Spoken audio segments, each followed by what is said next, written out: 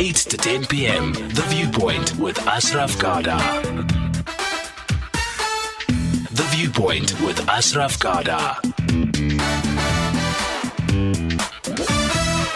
If I say a warm welcome, I literally am talking about the heat, isn't it? In many parts of the country, maybe not everywhere, it has certainly been very, very hot. But on reflection, I think our year has been a particularly hot year when it comes to political issues, and they continue, isn't it? Today, with the ruling that the former president has to pay, or rather the state will not pay his legal costs, which means he's liable for the legal costs, at least 30 million, maybe even more. And that's something we'll talk about after 9 o'clock. We'll try and get the big picture, effectively, about where to for Jacob Zuma, where to for the former president.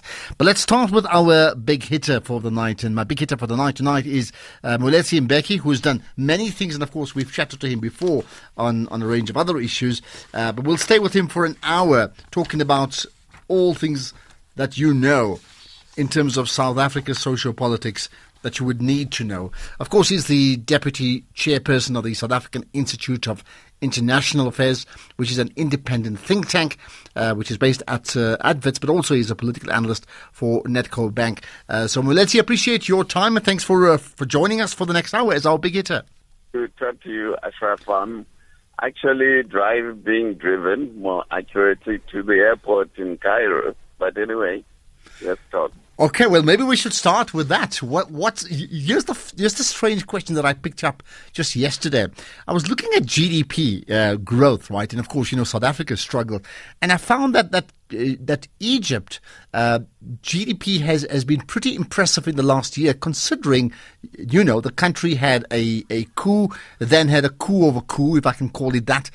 So lots of instability in the last few years, and then appears to have recovered so well. Does that make any sense to you? Well, Egypt is, they are hosting an intra-African trade fair together with a conference discussing issues of African development. It is certainly a bustling economy. If I understand correctly, it's somewhere growing at a region of about 6% annually, their GDP, compared to our near technical recession situation in South Africa. So the Egyptians, there's a huge amount of construction. They're building new cities and all sorts of things going on here. So yes, it is a bustling. But help us understand this, right? How does a country that undergoes a coup in terms of deposing of Hosni Mubarak and then has an elected president who also gets deposed very, very quickly, and that puts the country into a bit of a turmoil. How does that country garner a sense of stability to be able to engineer economic growth, whereas a country like ours is not able to do so?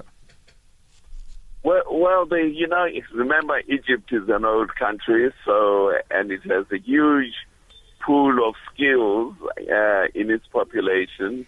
And secondly, the Egyptian government, as far as I can make out, is very clear about what it is trying to do, which is one of the reasons why they cooperated with the African Union to arrange the intra-Africa trade fair.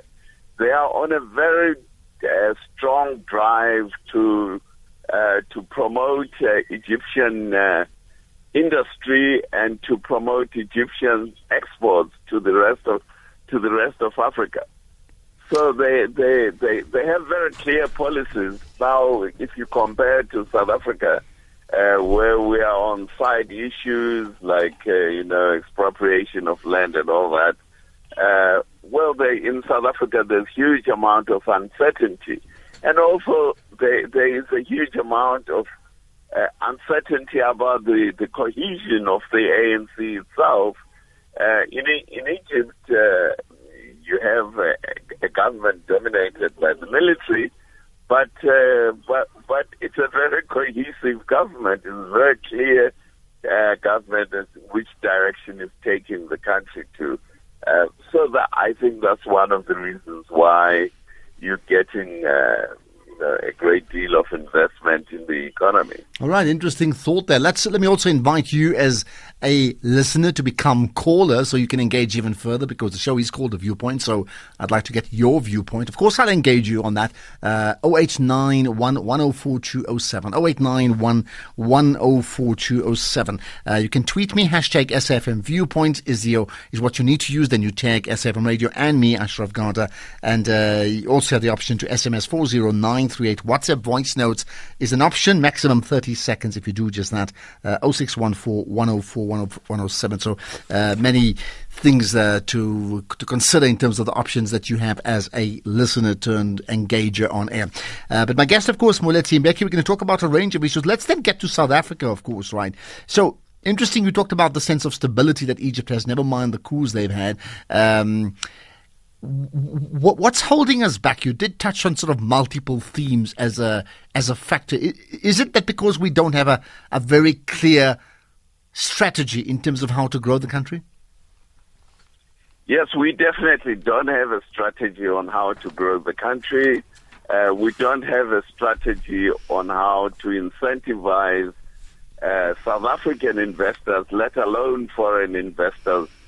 We put up a whole lot of hurdles in the way of investment, things like black economic empowerment. I mean, that's a huge tax on an investor. If you're going to invest in South Africa, you have to give away a quarter of your asset to black economic empowerment. And then we have really a very poor education system. And then we have all these issues like expropriation of land and so on. So all these create an unstable environment from the point of view of an investor, whether you are a South African investor or a foreign investor. So those are the big hurdles, and then we have this very volatile currency, which is the rand, which is it shows one thing in the morning, another one in the afternoon. So those are the dynamics that are obstacles to investing. And your thought, when an investor that has no umbilical cord to a country, right? Why would that investor invest in South Africa? What for an investor typically would be the big appeal? Well, you invest in South Africa because the economy is attractive. The economy is growing. Foreign investment does not make an economy grow. It is attracted to a growing economy. And then it sees that they can make a profit out of that growing economy. And that's what makes investment attractive. Now, in South Africa, we have a stagnant economy, growing at best at 2 or so %. So from the point of view of an outside investor, this is a stagnant market, so you can't see how your business is going to grow, and that's why we whether you are a South African investor or not, you don't see the growth potential of the economy, and then we have these huge problems of inequality and so on. You know what strikes you? Cairo is a city of nearly 25 million people. Now, when you have 25 million people all living in urban areas, all relatively employed and engaged, then you have a sense that there is a market, there is a growing market. I mean, Egypt is building an underground metro, it's building a new capital city, and so on. So those are the things that we have to address in South Africa. And if we can't address them, well, we will remain with a stagnant economy. There's a huge urbanization process, for example, that is happening here, and high-rise buildings being built for the poor, not the RDP type of house, but proper apartments being built for the people who are moving into the cities. So those are the things that we have to do in South Africa. Yeah. But what about the investment interest shown through the investment summit and then, we have the big summit and the investment summit fairly recently. Isn't there a sign there of some sort of a commitment? And while you answer that, wouldn't it be that investors, they always talk about any good investor looks at the long game. They play the long game, not the short game. So they wouldn't look at what happens in the next year or two, but they will certainly look at a 5 or 10 year cycle. Yes, but most of what came out of that summit were projects that were being contemplated by many of the companies. There was very little new investment in those in what came out of the summit. So those companies were just publicizing themselves, getting publicity for doing what they were going to do anyway. But you have to understand, Ashraf, 300 billion rands in the economy of South Africa is investment over 5 years is nothing. It will do nothing to dent our unemployment. One of the huge problems of the South African government policies is that it is promoting private consumption. But a huge part of this consumption that the government promotes is made up of imports. It's not made out of products made in South Africa. So, for example, if you look at a simple product like chicken, huge part of the chicken that is consumed in South Africa is imported. It is not grown in South Africa. So we don't have a policy of investment. We have a policy of consumption. And then we are surprised that our economy is not growing, because if you don't invest, you don't save and invest, and you are consuming imports. The other day I was told by one of our industrialists that 60% of all tinned food in South Africa is imported. So when you open a tin of baked beans or when you open a tin of tinned tomatoes, there is a 60% chance that those baked beans are imported. So that gives you an idea of quite how inadequate our economic policies are, which attract people to import tomatoes rather than to grow tomatoes and then can them in South Africa. More to come. I'll certainly take your thoughts if you wish to engage us on air 0891 104207. Perhaps a good time then to just do a general overview of our country. So maybe 3 or 4 key points in terms of what's working, then we'll get to, or maybe we'll start with what's working and what's not working. So if I look at bullet points, three things that's absolutely working in our country. So actually, there's lots of things working in South Africa. The people are still alive. When you when you go to a restaurant or to a shop to buy eggs or baked beans, they may be imported, but they are there. You buy them. South Africa is a hugely wealthy country. It's got huge natural resources. We are selling our natural resources to buy baked beans, to buy tinned tomatoes. That works. We have a commercial infrastructure that does all that. But we're sitting with nearly 40% of our population unemployed and living in poverty. So that is the South African dynamic.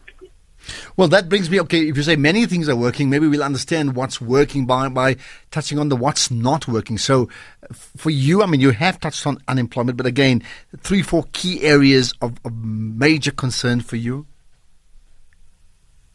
The key areas of major concern, well, my key area of major concern about South Africa is the massive poverty that the country sits with.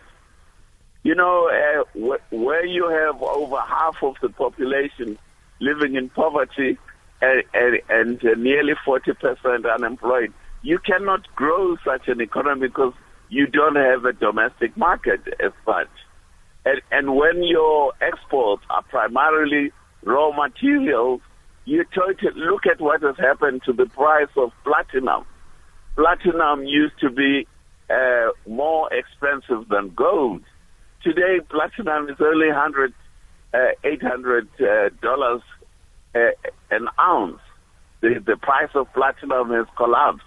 And the consequence of that is determined by the fact that we don't process our raw materials. So the foreigners no longer want to buy platinum, and so the price collapses. And the miners in the platinum sector lose their jobs, and so it goes on. So the question of stagnation of our economy is policy. It's not a kind of a catastrophe from heaven. We have poor economic policies in South Africa. Poor economic policies. I'm sure some people may challenge that. Let's get to callers now. Eddie from the Free State. Hi, Eddie.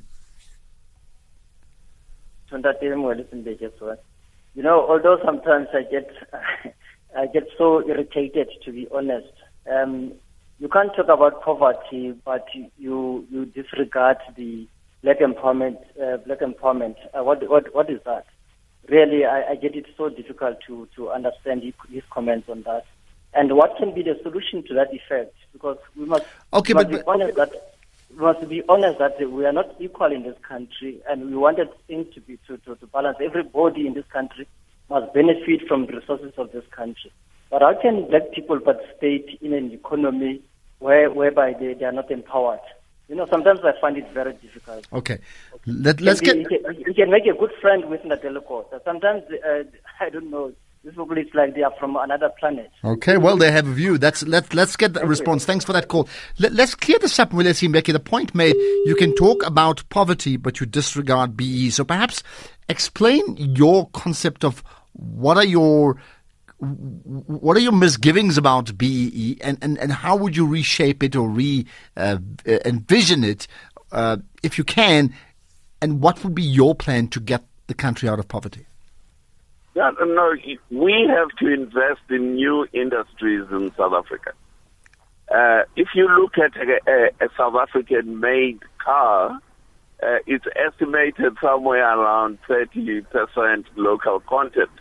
These BEE tycoons have not built component factories.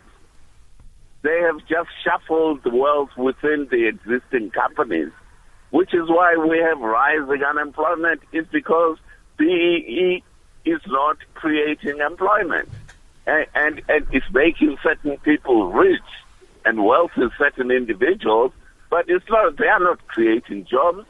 They are living off existing companies. So you can't get away from that.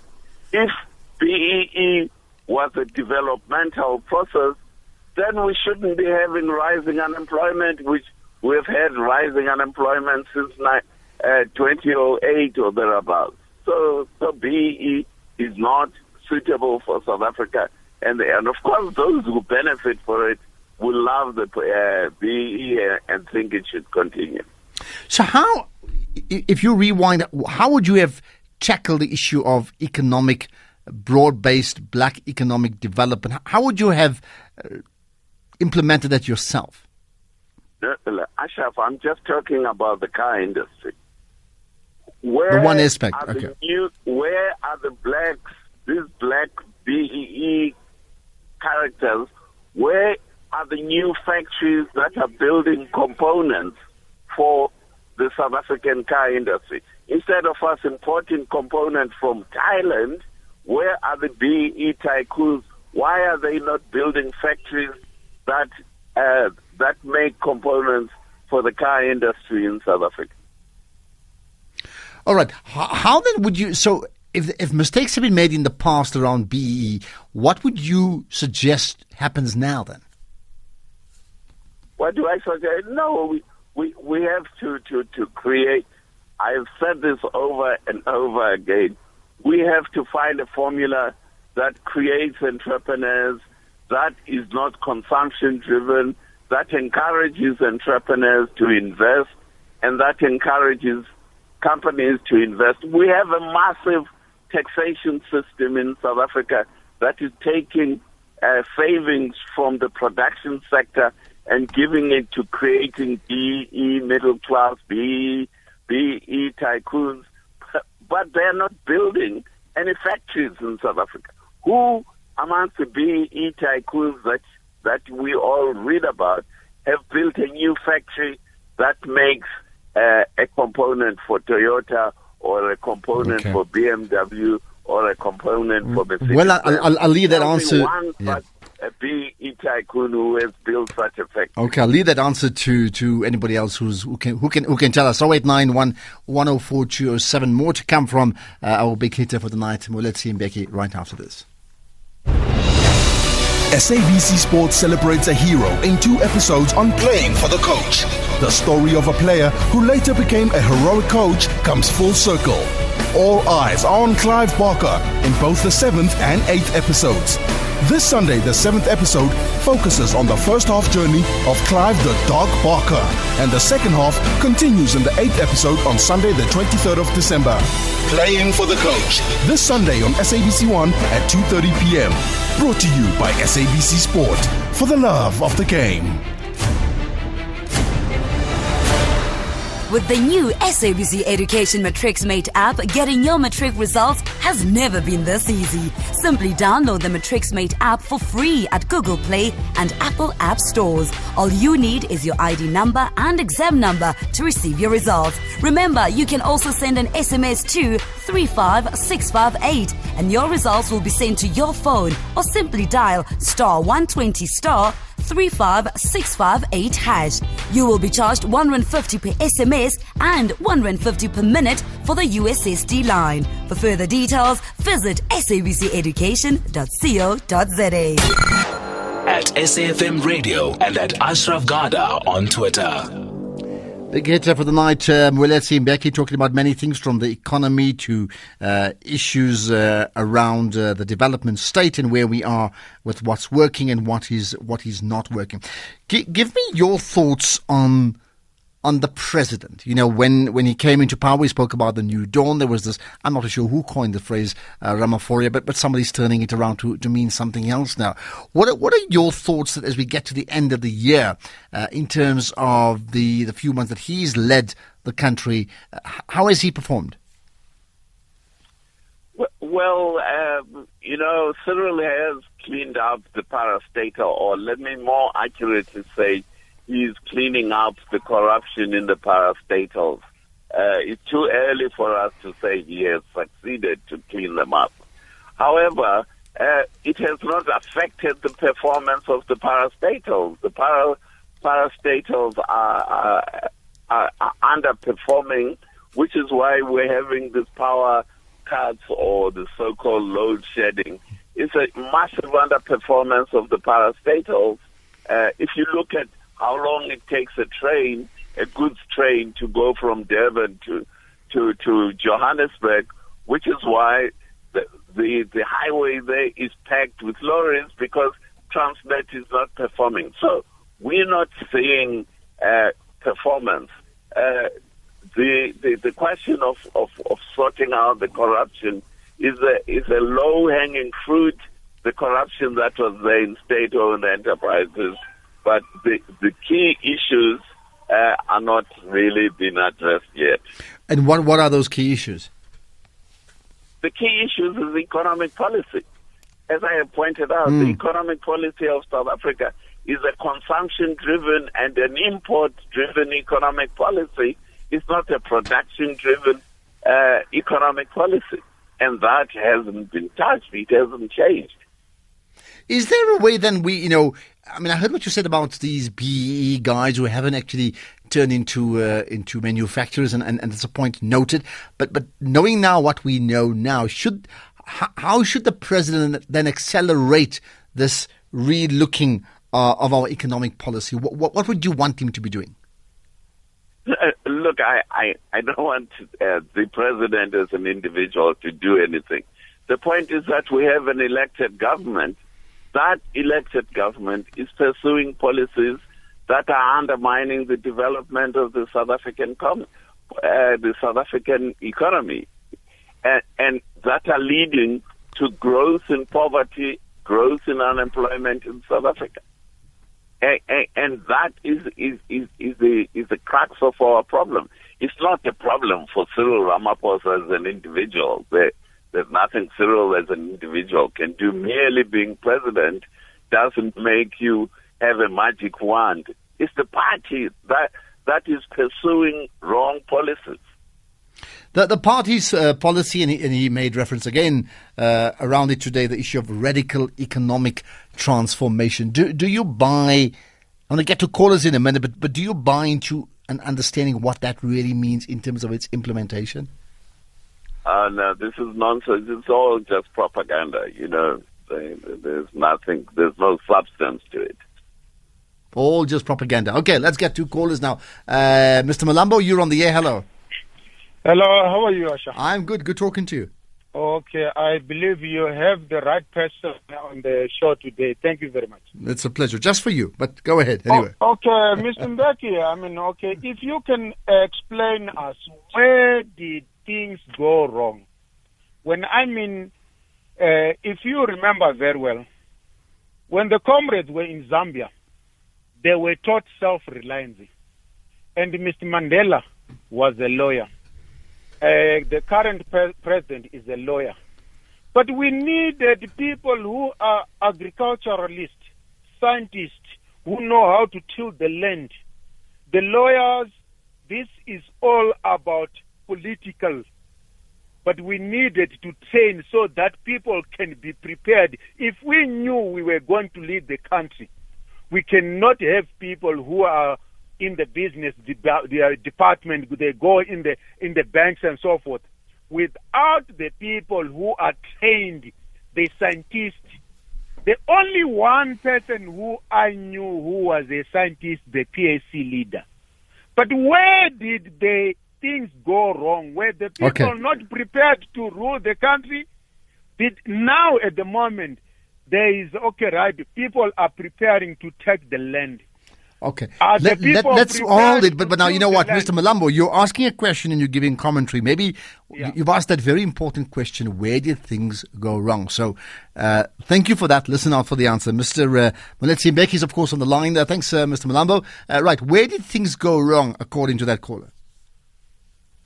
Well, Ashraf, I think I have answered this question. I've said the ruling party has wrong economic policies, which are consumption-driven instead of investment-driven, and that is what has gone wrong in South Africa. I think perhaps, and I'm going to just assume this, that caller may not even be talking about the last few years. He could probably be suggesting what may have gone wrong 10, 15 years ago. Would the same apply? Just poor economic policies? Well, but the policies haven't changed. The consumption-driven policies of the ANC government haven't changed. Okay, let's get on to other thoughts. Desmond in Tabancho, welcome to the show, Desmond. How are you, sir? I'm good, and let me get your viewpoint. Go ahead. Thank you. I think you raised a very important question to ask that, given that BEE has failed, what is the way forward? And Mr. Mbeki has correctly stated that South Africa needs a new formula that will be development-based in terms of its policies. But I want just to ask him that if he remembers, there is also the issue of, in one of the homelands, which was Buputatswana, where, although it was a homeland system, they were generally able to come up with solutions which he is saying are the current challenges. And the problem is that the ruling elites are afraid to go back and reflect on the good things that were done by Dr. Mangope, primarily because, one, he is from a wrong political background, two, probably also because of his ethnicity. But we had we had industrial revolutions. If you remember in the late 80s when the telephone system, the automatic telephone system was started, Dr. Mangope came with wonderful concepts wherein today, I'm sure even in your studio, there are remnants of technicians that are his products, where he built a Siemens school, as far as, in his view, but BEE component. Can we? I'm just saying to Mr. Mbeki, can he go beyond that, saying it is not enough to say we must come up with a formula? Because even if you have the right formula, do you have the right mindset of a society that is work-driven? Is it enough that we can come up with policies that are not able to be translated into deliverables? Okay, got that. Thank you. Thank you for that call. Respond to that call. Moeletse Mbeki in Egypt, by the way. Go ahead. Yes, but you can't compare a democratic government to a Bantustan regime like Mangwape's government. So I think the caller is not really. South Africa is a democratic government now. Mangwape was not a democracy. He was part of the apartheid structure, and the people of South Africa rejected apartheid, and that's all there is to it. So you can't replicate what the apartheid system did and have democracy. Absolutely, I think that's a very good point. Kulani, you're in Durban. Welcome to the show. Yes, Ashraf, how are you? I'm very good indeed. Right, let's hear from you. What do you want to ask or comment? I would like to ask just 3 questions to Mr. Moeletse Mbeki. The first question would be on the land expropriation policy, land expropriation without compensation. He seems to not agree with it. So my question there is, what alternative, or firstly, what doesn't he like about it, and what alternative or what would he tweak on in it for it to be successful? That's the first question. The second question is with regards to the BEE tycoons. He says that they haven't built any factories or any manufacturing, which I agree with. But then again, if you look at it, they themselves, if you look at how they got the BEE money or whatever it is, the funding and whatnot, they do not necessarily have the expertise for processing. You know what I mean? So what does he suggest there? And also with him... Okay, but I mean, a lot of that we've touched on already, yeah. With him not agreeing on the land expropriation policy, and also these people that he's talking about, the BEE people, they would need land, obviously, to open the factory. Okay. So where does he expect them to find the land for it? Okay, got that. Thank you for that. Right, where would they get the land? And maybe at the same time, you can give us your thoughts on the issue of land and what your feelings are about expropriation of land with or without compensation. Well, Ashraf, I've said this many times. This is not an economic policy. It's not a policy about equity. It's a policy for getting voters. The ANC thinks it will get votes by demonizing the white population. So it's nothing to do with either ownership or non-ownership of land. It's a propaganda thing to get votes, which the ANC lost during the local government elections in 2016. So it's got nothing to do with agriculture or equity or employment. Okay, if it's simply to gain votes, then what will actually happen then? What will actually happen? Yeah, what I'm saying at the moment, they're saying, ANC saying we for expropriation of land without compensation. You're suggesting that it's just it's a push to gain voters, black voters, ahead of that election, which means a bit of demonizing of white voters to be able to get the black voters. But then, if that's not true, then what? If that's not really what the ANC wants, what then will actually happen around the issue of land? Nothing. What is likely to happen is that there will be a lot of talking in Parliament, and once the election is over, the ANC will lose interest in this matter. Okay, but then what would happen to the masses? Happen to the people who've been promised these changes? But they have been promised lots of things and they haven't gotten them. They were promised a good education system, a good health system, good urban housing, tractors for those in the former homelands. None of this have been delivered, so what's new about that? Okay, but the point I'm driving is that If they've been promised, particularly this amongst many other promises, do you not think there will be this heightened expectation? And if we're following what you're saying is true, then you're saying the ANC as the ruling party will not deliver on that promise. I would then foresee massive dissatisfaction, massive disgruntlement, but I'm not going to say civil unrest. But I mean, wouldn't that happen? No, I think the propaganda about expropriation of land fools no one. It only fools a few naive people, and the politicians believe their own propaganda. The voter in South Africa and the mass of the South Africans are not fooled by this kind of a trick.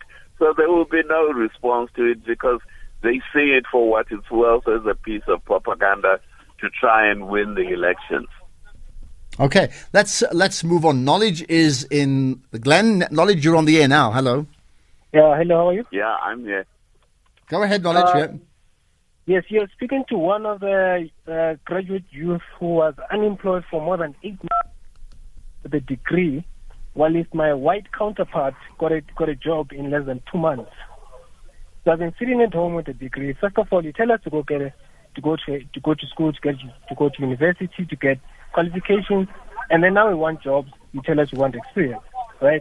So there's definitely no inequality in this country, and the BE was meant to solve it. So you can criticize the BE, but it's just like any other system. If it's misused, it will always go wrong.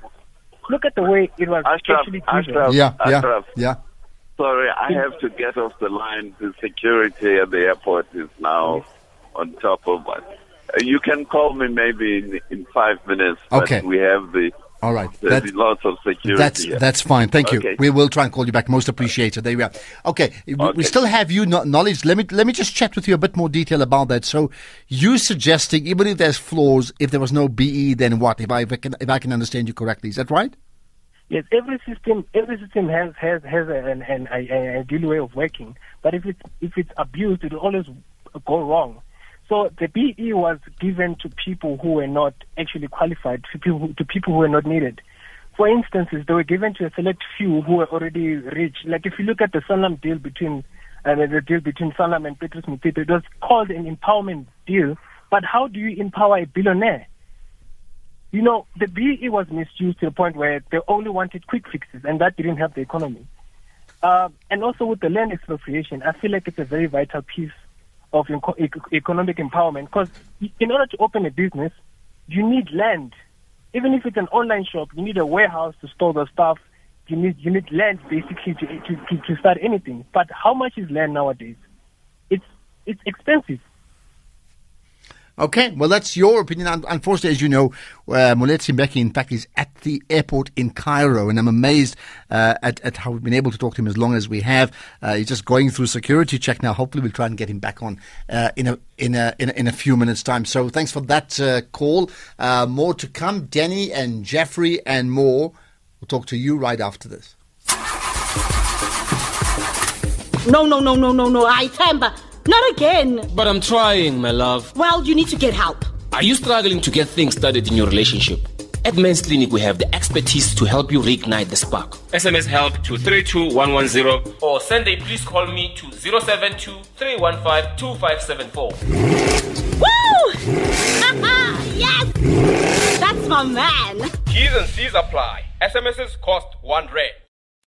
Watch the Winner Home Grand Finale as one lucky SABC3 viewer's life changes forever by winning the largest prize on South African television, a spectacular apartment worth over 3 million rand.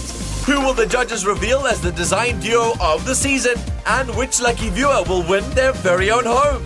That's the Winner Home Grand Finale, Thursday, 13 December, 7:30 p.m. on SABC3.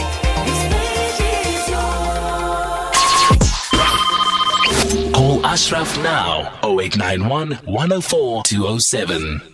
All right, so just for now, no Moeletse Mbeki, unfortunately, and I hope you don't mind. Well, it's out of his hands. He's going through the security check-in at the airport in Cairo, and he may well talk to us again in a few minutes' time, just before we get to the tail end of the show. But perhaps if you can give me your thoughts on the type of questions you'd want to ask him. Danny from KZN, go ahead, please, Danny.